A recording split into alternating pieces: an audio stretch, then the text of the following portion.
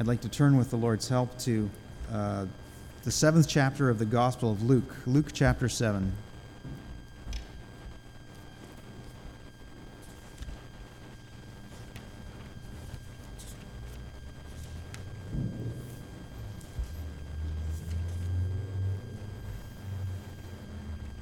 I'd like to start reading more than halfway through the chapter here at verse 36 to the end. Verse 36 of Luke chapter 7.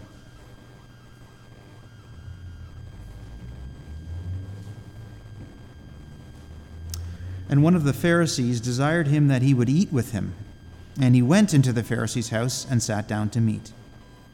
And behold, a woman in the city which was a sinner, when she knew that Jesus sat at meat in the Pharisee's house, brought an alabaster box of ointment and stood at his feet behind him, weeping, and began to wash his feet with tears, and did wipe them with the hairs of her head, and kissed his feet, and anointed them with the ointment. Now when the Pharisee which had bidden him saw it, he spake within himself, saying, This man, if he were a prophet, would have known who and what manner of woman this is that toucheth him, for she is a sinner. And Jesus answering said unto him, Simon, I have somewhat to say unto thee. And he saith, Master, say on. There was a certain creditor which had 2 debtors.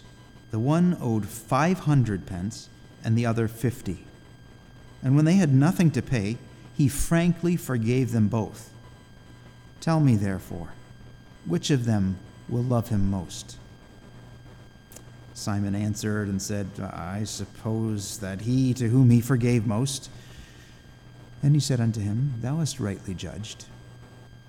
And he turned to the woman and said unto Simon, Seest thou this woman? I entered into thine house, thou gavest me no water for my feet, but she hath washed my feet with tears, and wiped them with the hairs of her head. Thou gavest me no kiss, but this woman since the time I came in hath not ceased to kiss my feet. My head with oil thou didst not anoint, but this woman hath anointed my feet with ointment.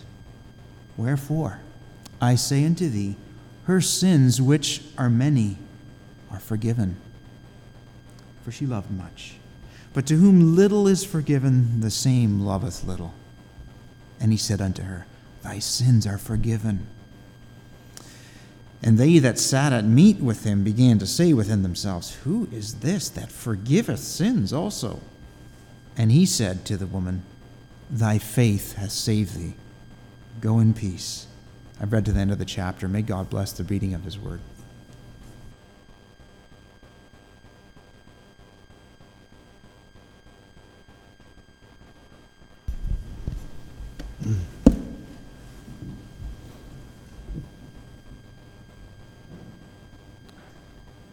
Great and glorious Creator of all, and yet attentive to the weak prayers of thy children. We come in worship and adoration, for you are worthy. You are so far beyond. Your holiness so pure, so righteous. Oh, that each one of us are as that woman, filled with shame. And Father, we pray that we could recognize the weight of our sins and even greater, the depth of your grace that you have made available to us to forgive even our sins. Lord, we pray that our love may be stirred up, not out of duty and obligation, not out of fear and compulsion, but out of a glorious sense of unworthiness and gratitude. Father, we pray that our lives also could be poured out at your feet without holding back. Lord, for you alone are worthy. Father, we pray for the many needs that have been brought. Mentioned yet this morning, we think of Steve Delich and hanging between life and death. And Father, we pray that you would grant him a reprieve, that he may also be able to stand and testify to the grace that has saved him. Lord, grant him that opportunity that he can glorify your name. Father, we praise you for answering prayers, and Lord, we pray that you would continue to work in Lily Vukov, Lord, and bring her to healing in every sense of the word. And Father, we pray for those who are older, those who are unable to attend, those who are dealing with sickness in many forms. Father, you know who they are and the problems they're facing. We think specifically of the Harangozo family who've lost their father. Pray that you would comfort them and strengthen them. Lord, we're so thankful that he has gone to his reward, and we know that he cannot return to us, but we can go to him, and we pray that we would indeed prepare ourselves for that. Father, you know the needs of those who are yet resisting your truth, and we see the world stage rapidly changing. We see things moving swiftly to a climax that fits all that you have predicted in your word. Father, we pray that there could be a deeper sense of urgency, Lord, that there may not be much time to serve you, to express, to pour out that alabaster box at your feet. Lord, now while we have an opportunity, may we take advantage of it. And those who have not yet chosen to accept that incredible gift, Lord, that they would not delay, because we are not given much time. We don't know even whether we have the remainder of this day. Father, we do pray for your Spirit to work unhindered in this place and through this word, and that you could accomplish your purposes in each one of our hearts. We yield them to you, and we pray these things in Jesus' name. Amen.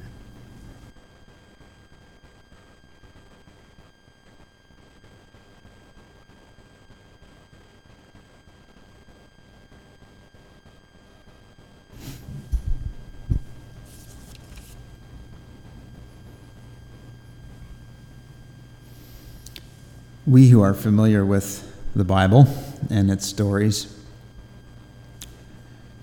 sometimes are at a disadvantage when it comes to appreciating the shocking nature, the very real quality of all of the stories, all of the accounts of Jesus, what he experienced. You know, we understand already the moral or the teaching behind the story, because we know the whole story, as it were, familiar with the Bible, and our minds go right to that, and they kind of glide over the very real people, the very real situations that Jesus was in. And in so doing, I think what happens to us is that we lose or miss the real weight and the real power of this teaching.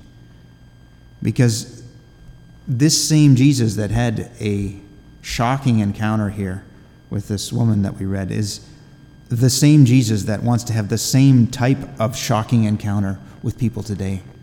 Either, as it is with the Pharisees, to bring them up against their own distance from God, their own nature of being divorced from the reality of God and who he is, or to bring people to reconciliation with him, as this woman is indeed reconciled. So I think we tend to glide over these things sometimes and not think. And maybe it takes a real event in our life, something happens in someone else's life that makes us think again about this story and say, that fits. Oh, I understand a little bit more, a little deeper what Jesus was talking about here, the weight of this story.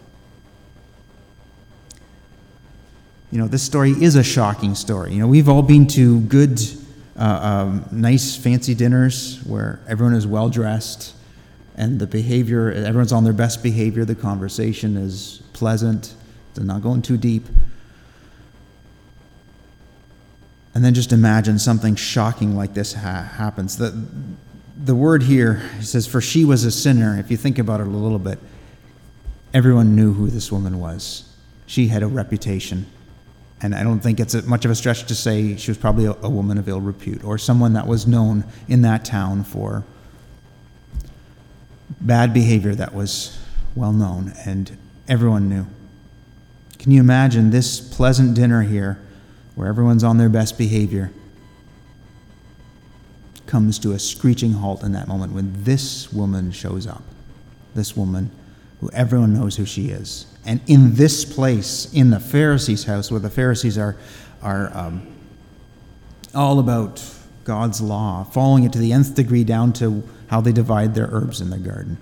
What a shock.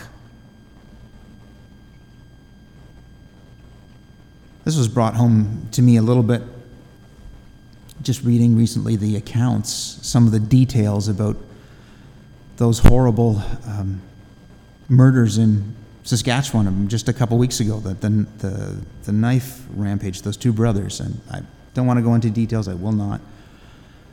And it's the numbers are 10 people dead, 15 injured. And as I read some of the details about these violent, horrible men who gave themselves repeatedly over to alcohol and to drugs until it ended in a senseless carnage, I had a strong sense of revulsion just reading about what did these guys think, that what they were doing.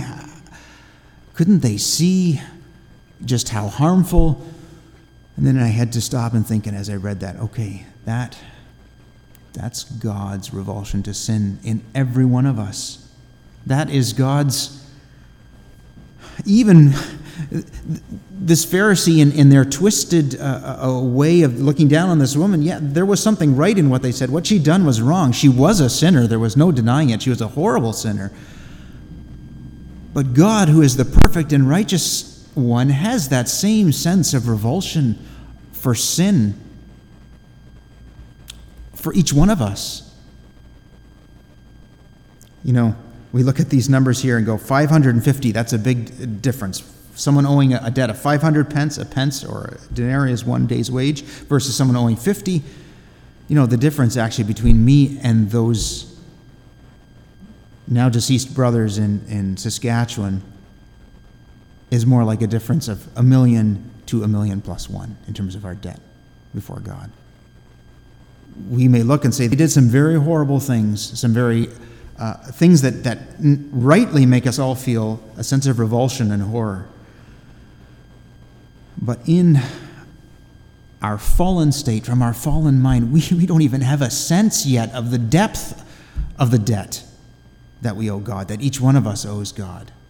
How much each one of us is in debt to Him, the one who made us. Romans 3 lays it out very clearly. There is not one that has done righteous, no, not one. They are all gone out of the way.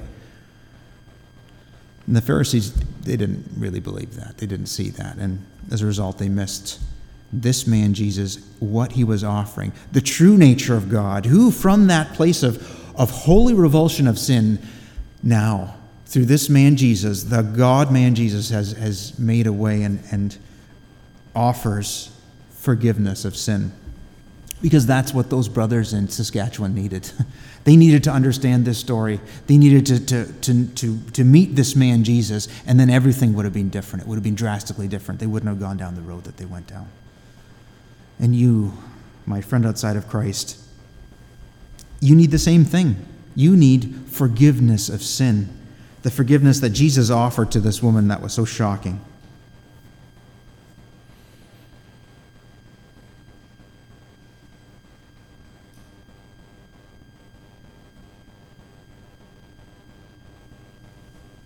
What is this forgiveness of sin? Why do we need it? You know, we may have the average quote-unquote good person may kind of squirm when you apply that label sinner and say, you are a sinner. Or may compartmentalize that and say, yes, I understand in some sense that I'm a sinner just as everyone in mankind is a sinner. But I don't think we have a true conviction of sin, a true feeling of the weight of it, until we begin to encounter God and begin to see who He is, have some knowledge of Him. You know, we may have a general disquietude, an unease. My conscience bothers me sometimes. I know I don't always live up to my own moral standards. There must be something flawed within me. But it isn't until we start to realize who God is, what He says about us, that the conviction of sin really starts to set in.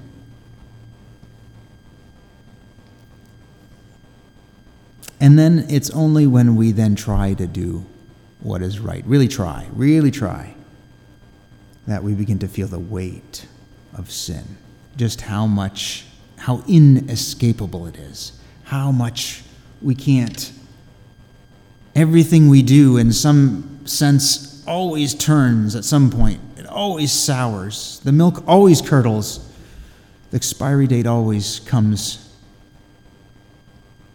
And then we begin to see this weight, this Romans 7 struggle, the good that I would, that I could not.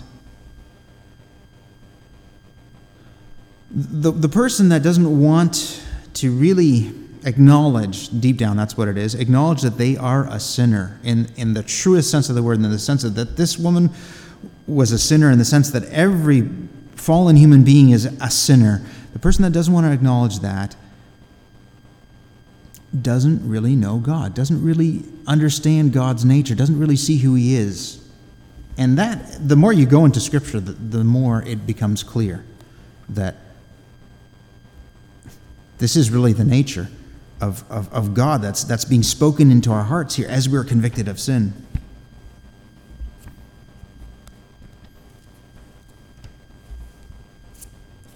You know, David was a man after God's own heart. And yet he writes in Psalm 40, verse 12, "For innumerable evils have compassed me about.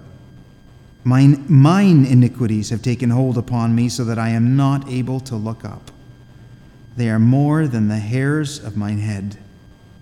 Therefore my heart faileth me." This is a man who is under conviction of sin. Think of the hairs of that woman.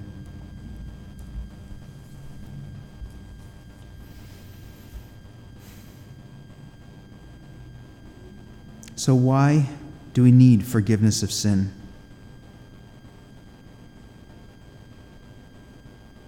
There's another sense in which we are all separated from God by this very same thing, sin. And there has to be some dealing with it, some final dealing with it. The Jews spent the entire Old Testament sacrificing animals again and again and again. And the writer of Hebrews says, animals could not take away. It could do nothing really. Then would they not have ceased to be offered? Hebrews 10 says, For in those sacrifices there is a remembrance again made of sins every year. For it is not possible that the blood of bulls and of goats should take away sins. So if we were just to look to the law and say, well, forgiveness of sins, I just have to sacrifice something. I have to do some act of penance, something that will absolve me and make me right again with God. And not good enough. Doesn't result in forgiveness of sins in that final full sense of reconciliation with God.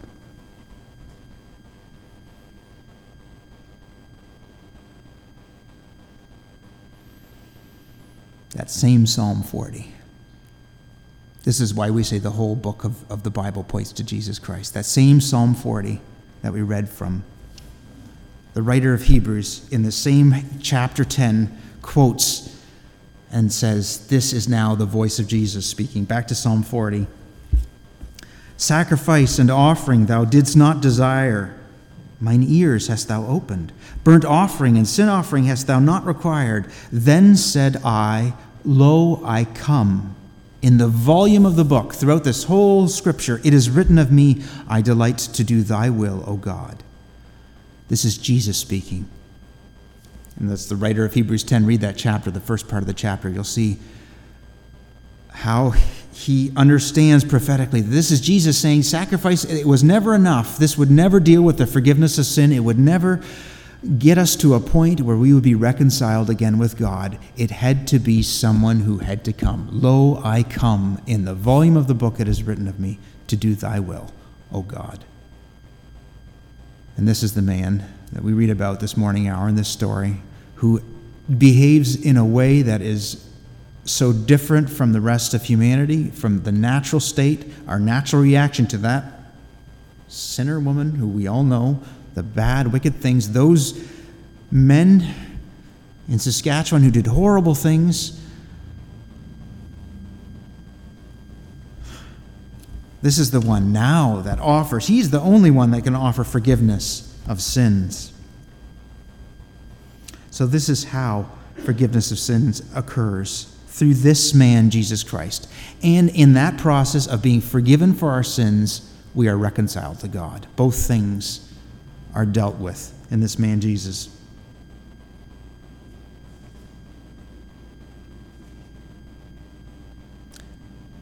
So we may say, yes, what is we all know, hopefully in this room, what I'm referring to, it is the death of Jesus Christ on the cross, his sacrifice of sin. Wasn't that good enough for the whole world? Wasn't that enough? In some sense, it is.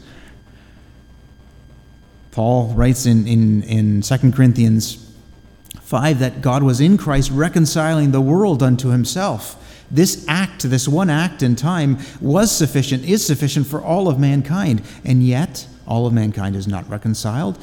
And yet, all of mankind has not come to Jesus Christ. What is it? What is that missing piece here?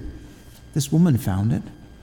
This sinner woman who was, if you would take a survey of the population, she was the farthest one from God.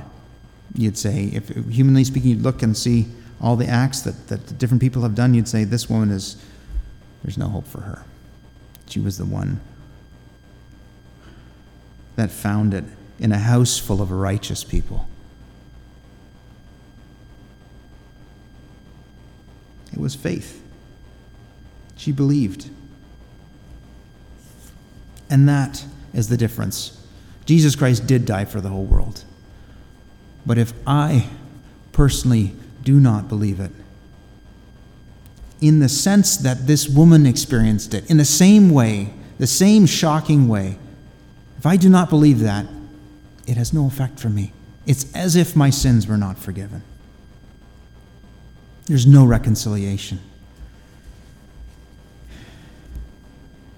That's why repentance is equally as important, is as integral a part of this gospel story, this message of the gospel, as the death on the cross, as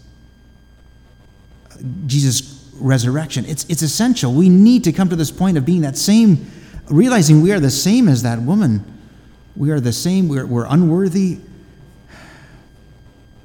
We need to be poured out at his feet, as the brother prayed in the prayer.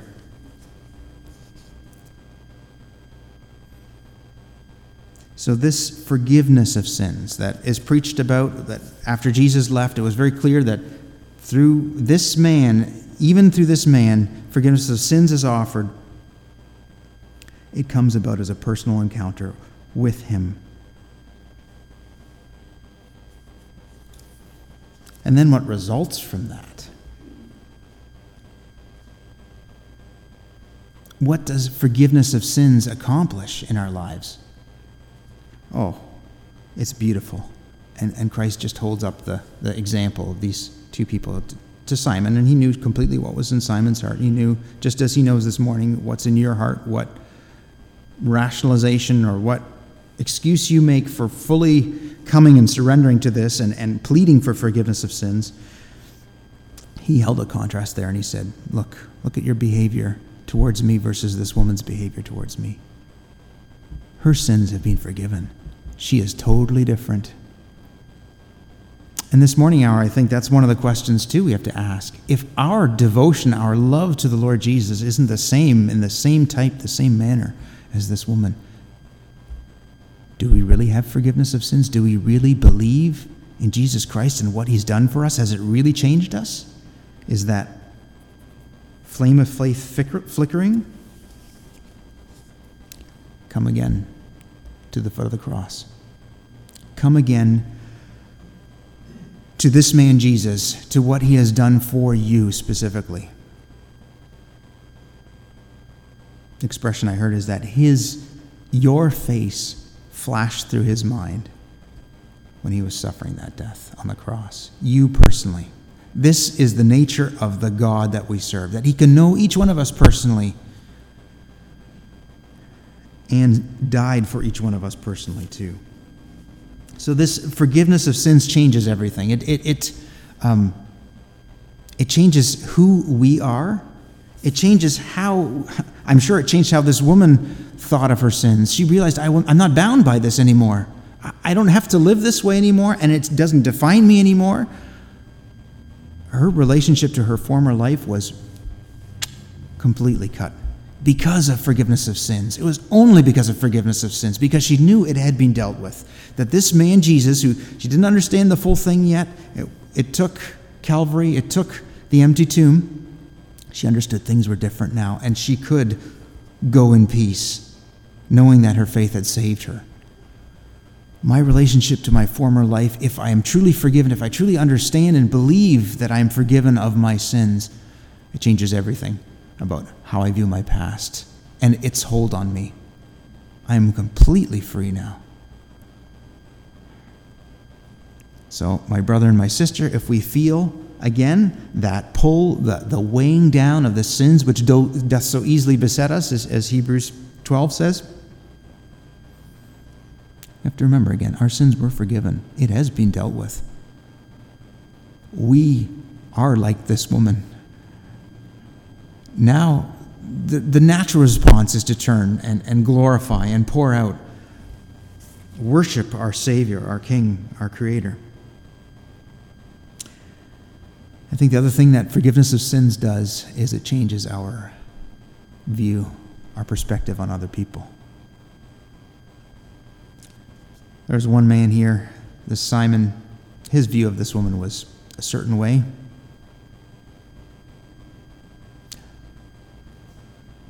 I can imagine how that woman, after she had been forgiven of her sins, must have felt to others that had been in the same situation as she had been in. The knowledge of, if you only knew this man Jesus, what he did for me. If you only knew, you would be free too. I'm sure she didn't think, I've been forgiven, look at those other sinners that used to be part of and look down on them. No, that's not the nature of the forgiveness of sins. It changes how we look at other people because it changed us completely. It leveled us all. We all needed it.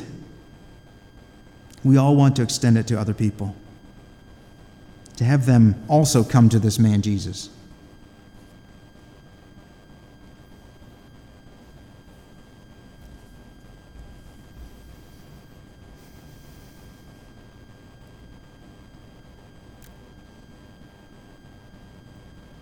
I think sometimes we live our lives forgetting this reality of just how much has been done for us as believers, as those that claim Jesus Christ as Lord and Savior. That we have been forgiven such a great debt. The point of this story isn't to walk away and say, well, I didn't really do a whole lot of bad things like this woman, and so it's too bad I can't love God in the same way that someone who's done a lot of bad things can love God. No, that's not the point of the story at all. If we think that, oops, we missed the point of this story. Is hope, pure and simple. The worst sinner, and in some sense we're all the worst sinner. It's no use comparing. It's no use looking at the person beside me and saying I'm not as bad as. In some sense, we are all the worst. The point is, there's hope for the worst. And as long as I don't see myself as the worst, as long as I temporize, as long as I do some comparative putting other people down, basically, I can't experience this setting free that this woman experienced as she walked away and realized there is nothing that's holding me back anymore. There is nothing that condemns me. But I will say this, it does take desperation. You think about that woman, the courage that it took to enter that house with those men she knew would look down and condemn. Why would she go there? The only reason that she would go there is that she had no other option. She knew only this man, Jesus, had shown her something different than anyone else, completely and radically different. And he in himself was completely different too. He was pure in a way that no other person was. He was sinless in a way he was radically different. Previous chapters in Luke say, virtue went out of him and healed all of them. This man was so different. And that's what drove her. Desperation and true desire. And my friend, outside of Jesus Christ, who has not experienced the forgiveness of your sins, cannot completely say, yes, I believe my sins are forgiven. They have no more hold on me. I am reconciled to God. Come. What else? What other option do you have? What else? What other thing for your life are you going to plan and do? Where else are you going to go? Come to Jesus. There's a hymn we sing sometimes in the gospel hymns, also written by John Newton, the writer of Amazing Grace. I'd like to read the 4 stanzas here. Come, ye sinners, poor and needy, weak and wounded, sick and sore. Jesus ready stands to save you, full of pity, love, and power. He is able, he is willing, doubt no more. Now ye needy, come and welcome, God's free bounty glorify. True belief and true repentance, every grace that brings you nigh, without money come to Jesus Christ and buy. Did you get the sense of the syntax is a little bit convoluted there? You got to parse it. True belief and true repentance, you think, okay, I have to truly believe and I have to truly repent, and then I can come to Jesus. That's not what he's saying. He's saying true belief and true repentance, every grace that brings you nigh, without money, come to Jesus Christ and buy. Christ can give you those things. As you come to him, he can help you to make true repentance, to realize just who you are. I mean, read the Sermon on the Mount, and you realize just who we are apart from him. You can experience true repentance as you come to him. It's not a matter of I have to have these things in order before I come to Christ, before I believe in him. No, it is in his presence. It is as you come to his feet that true belief and true repentance occur. Come to Jesus Christ and buy.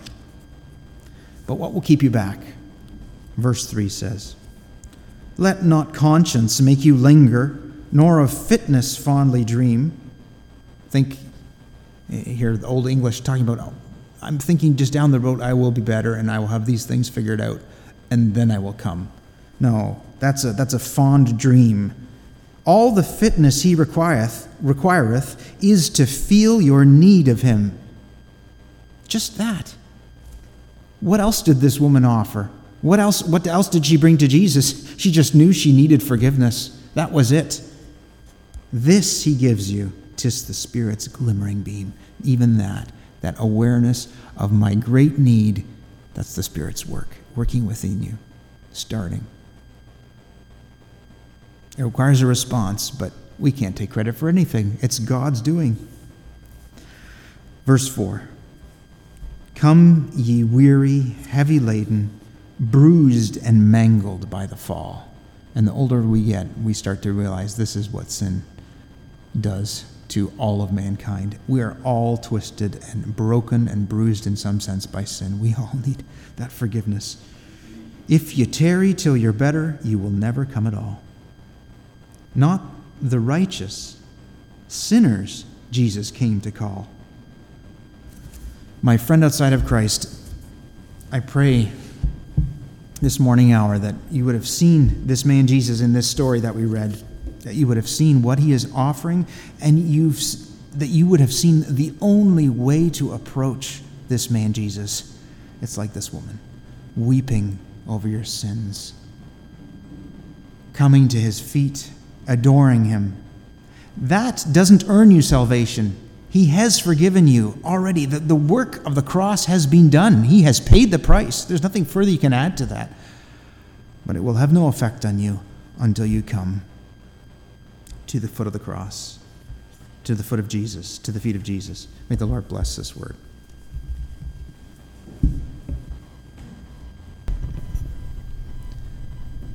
Stand with me for a moment in your mind's eye outside the door with the woman as she debated with herself, should I enter in? Can you imagine the turmoil that she felt? In her hand, something worth a year's wages that she was now going to waste but what would it give her? We studied this past week of how all the things we have, our material possessions, are fleeting, are decaying, and she knew that these things never made her happy. She needed peace. She needed forgiveness. She needed to penetrate the dark cloud of shame. But what may have held her even more is but to go in there, to know exactly what these men, these self-righteous men that were thinking of her, to judge her, to leave behind every shred of self-respect, and to be exposed in the sight of critical, judgmental, hypocritical. My dear friend, I don't know what it is that you're struggling with, what Satan is using, but it's probably related to pride. It's probably related to that unwillingness to let that alabaster shatter. The image, all that you've curated, and to allow the contents to flow. But that's where she found a treasure. A treasure. Those men with all their rich, fancy cutlery and fancy manners never had a glimpse of, to be sold, you are forgiven, your faith has made you whole, go in peace. That's the treasure. My dear friend, do not let pride keep you agonizing outside the door. Enter in and find the true treasure. With that, we'd conclude this morning's service.